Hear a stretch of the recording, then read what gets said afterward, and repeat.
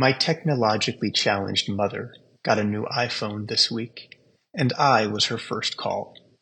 "What should I do with my old one?" she asked, which got me thinking. In our fast-paced world of technological innovation and invention, we know that anything we buy will likely be obsolete within a year or two, replaced by a faster, newer, and sleeker model.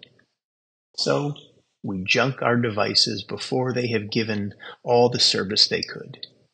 Clothing, cars, gadgets, and homes are all traded in for a bigger, better, or just newer version. When something's obsolete, when we've lost our use for it, we discard it and rarely give it another thought.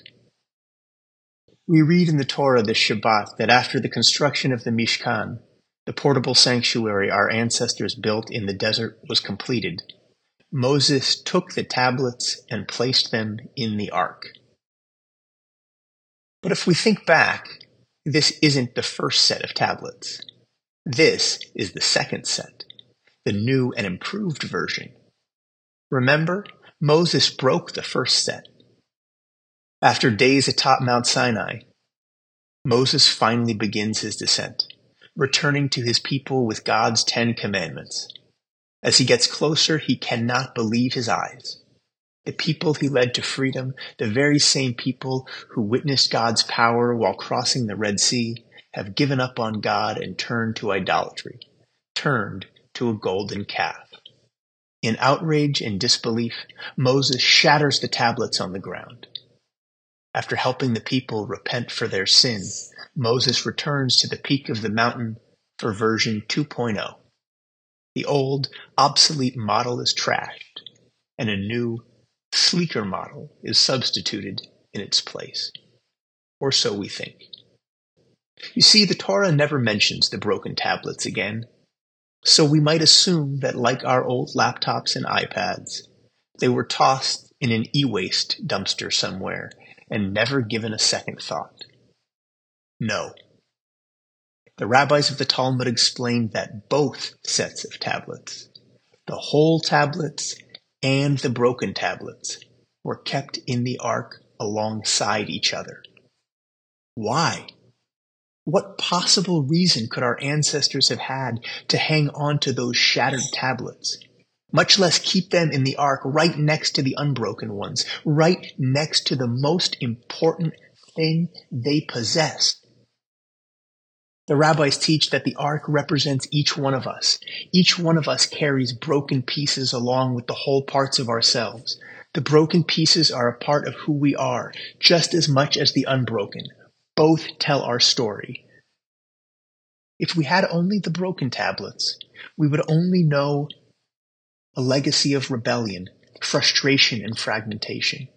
We would know only the despair that comes from seeing the pieces and not knowing if, let alone how, they fit together.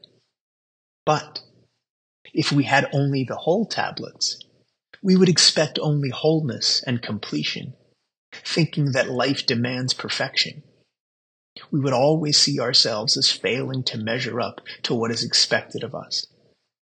After all, the commandments, etched on those tablets thousands of years ago, were meant to be kept, not broken. Both sets of tablets were kept in the ark because we cannot have one without the other. Both tell our story. Hemingway once said that the world breaks everyone, and afterward, we're strong at the broken places. For some, those broken pieces may be loss and setbacks, divorce or sickness, fear, trauma, abuse, or addiction. All of these are in our ark, alongside our whole selves, our joy and accomplishments. And while we sometimes might want to, we can't just discard those broken pieces, because just like the unbroken pieces, they make us who we are. So unlike the latest gadget that will likely be discarded in time, we, like our ancestors millennia ago, take both the broken and the whole, and carry them with us as we move forward, knowing that both tell our story. Both make us who we are. Shabbat Shalom.